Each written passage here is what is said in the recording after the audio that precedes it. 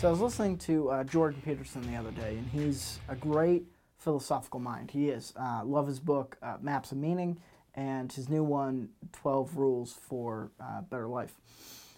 Regardless, he has this great idea when it comes to actually the book of Genesis, which, for those who don't know, is one of the very first books in the Bible that talks about the creation of the earth. And now fundamentalists have ruined this for everyone. I'm talking about the people who actually believe the world is 6,000 years old, and those kind of the straw man Christians that people like Stephen King used to denounce the whole religion. Those kinds of people. I met some when I was in Kentucky. Kind of not always great. But Genesis itself, when you study it and you look at what it's saying, doesn't, of course, go against science. If you don't take each word literally, if you take it as it was intended in story to really help get to the root of what it means to be human and to have consciousness. Regardless, the idea really comes out that there is a truth out there. There is something that is, and we've talked about this, there is something in the world that, regardless of opinion, is right or wrong. Facts, truths. We have these with statistics. Nobody can argue against numbers. You can make numbers say anything, but nobody can argue against the numbers themselves. They either are or they are not.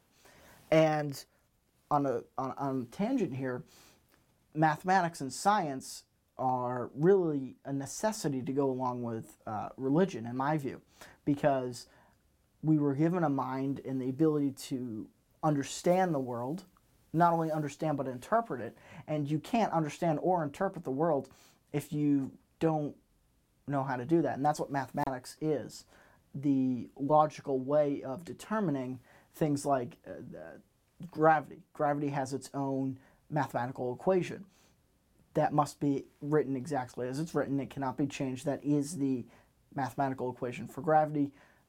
Therefore, it is the logical way of viewing the world. And that is removed from morals and ethics and all of that stuff. It is just as it is. Now, here's how it gets, and we'll boil this all the way back down to the crime of the century, but I need to give you the same base. I need to level the playing field so that you know where I'm coming from. And one of the things about Genesis is when God creates, for all the things that he creates and all the things that he does, at the end of every line, every verse, it says, and it was good. Does that mean that God himself is good and therefore each and everything he creates is good? Probably. We cannot comprehend what it would be to have that level of consciousness. But I think it goes a little farther than that. And really, and Peterson did a great job of explaining this, when it comes down to it, that if you approach anything, any problem, any complexity in the world with the idea of doing good, then whatever you create, so long as it's in line with natural law, anything that you create is good. And that alone shows what it really means to be human, and why, if you're going to boil down, start taking it down to the crime of the century and in the direction I want to take this. That's why capitalism works so much better. Because if you create something that is not good, or has the intention of robbing or the intention of stealing, it doesn't last. Bernie Madoff's in prison. Many con men before him and snake oil salesmen are hanged by the gallows in Phoenix in the Old West, or they're in the grave somewhere. None of them lasted. And you look at some of the greatness that has come out of this country, be it in private enterprise, or be it even with some of our philosophers, where they would approach an issue in the world simply with the idea that they're going to correct it. And they're going to correct it because they see how many people either suffer with it, or how many people cannot overcome that complexity. And then they solve that complexity, they make it They bridge the gap between the problem and the solution, and they're rewarded greatly because what they did was good. So this flies right in the face of Marxism, which says everything is bad, all humans are bad, and the way to solve this is to take a small group of humans and make them have absolute power.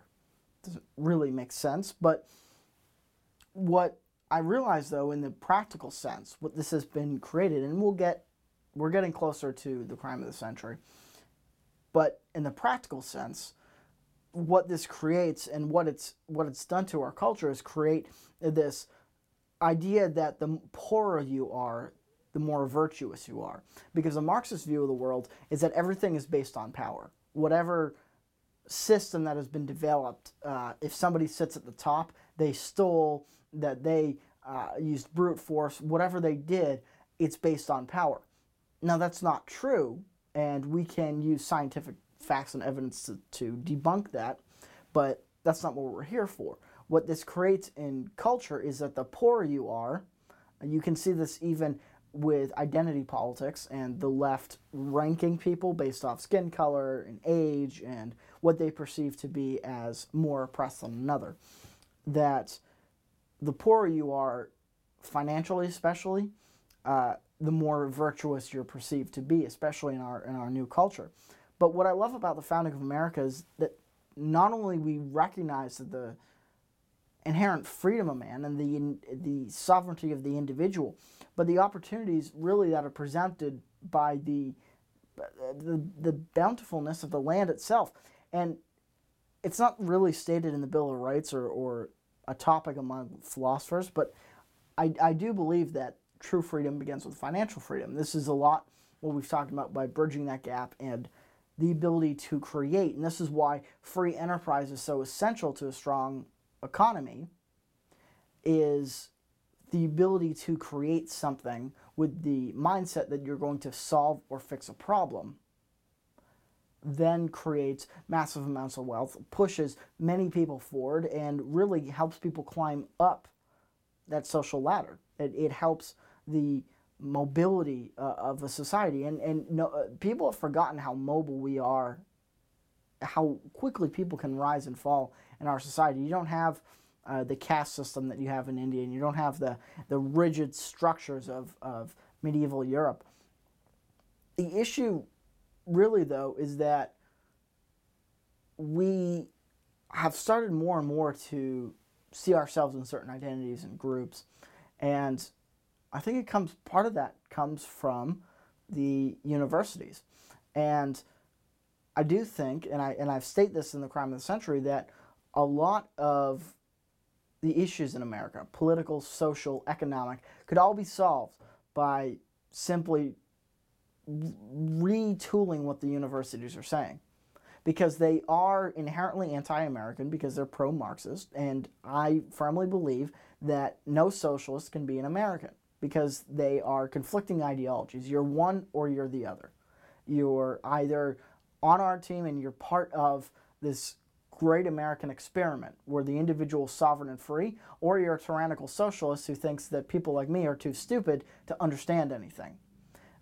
The idea, these ideas, though, are promulgated by the universities, and everything that professors teach in universities, and we see this throughout history. There are numerical examples, especially from in the Christian world. Martin Luther was studying to become, a monk. He was going to be part of the Catholic faith and what would be the equivalent of a university. And he ends up starting a whole new sect of Christianity. Starts off countless wars in the 15 and 1600s. There are great effects to ideas. This was a podcast a couple episodes ago called Ideas Have Consequences, because they do. They have real world consequences. The idea, though, that you're virtuous just because you're on a lower strata is silly, because if the individual is sovereign, if you understand that, if you truly understand that people, so long as they're given a equal opportunity at the start, people can finish wherever they please, because of no one's going to put in the same effort as the other. Some people are going to go to 11, some people are going to take it at a 1. And so to think that a group, just because they are something, just because you can fit them in a box, is another thing. That you can attribute an adjective or attribute a existential adjective like virtueness to that group is absurd.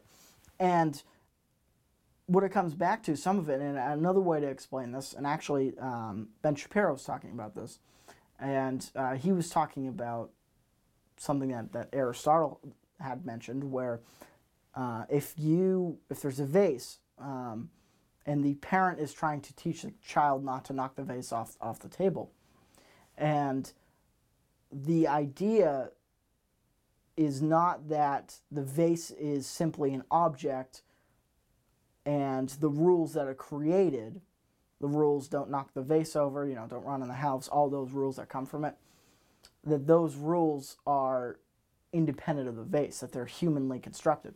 The argument that someone that in that Aristotelian line of thought would argue that those morals, those ideas are embedded in the universe and within that object, that vase.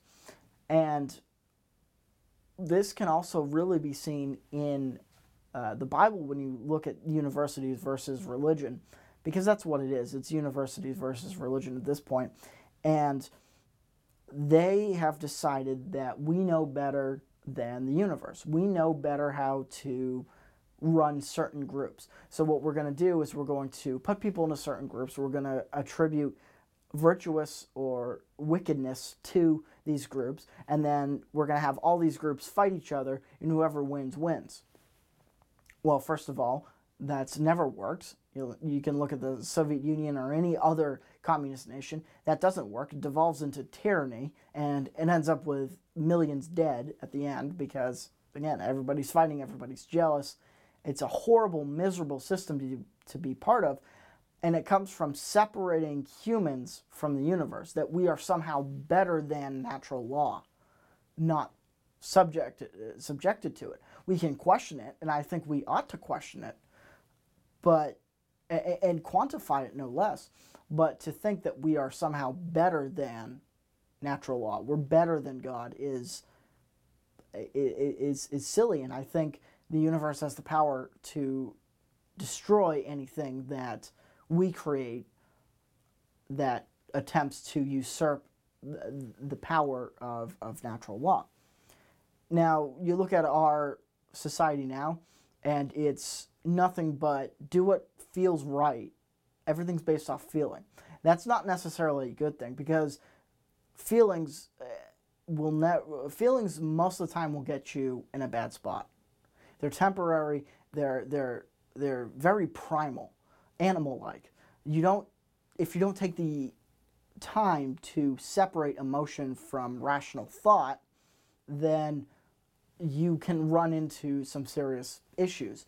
But what scares me is we have universities, microaggressions and PC culture that pushes if you feel a certain way, then that feeling must be right. If you feel scared by something, then that thing must be evil. Even if that is a rational viewpoint that ought to be discussed, if a conservative goes on campus or something like that, sure, they're going to offend people on the other side. I get offended by leftists every day, but I complain about it on camera, but I don't complain about it to them.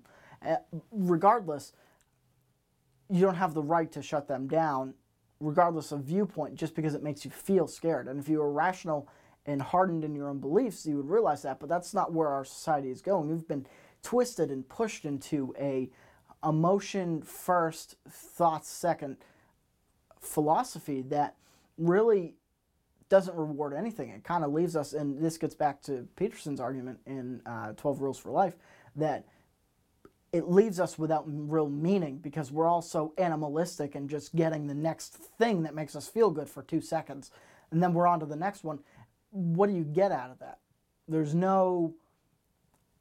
I will always be eternally grateful and hopeful because my own philosophy is so rooted in the Judeo-Christian heritage. My own philosophy is rooted enough in the way that I see the universe that I will never question that. And it doesn't matter how bad things get. But if I didn't have that and everything was based off emotion, I would think that every bad thing that happens is going to last forever. But everything will come to pass.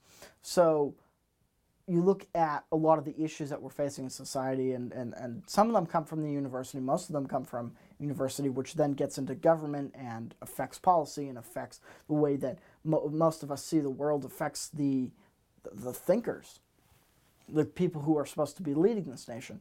And when you deconstruct it and have everything based on emotion, you can't even have capitalism, which we were talking about in the middle of this podcast, that itself, capitalism is virtuous simply because you can create, and if you create for good, there's nothing that's going to stop you from receiving what's yours here.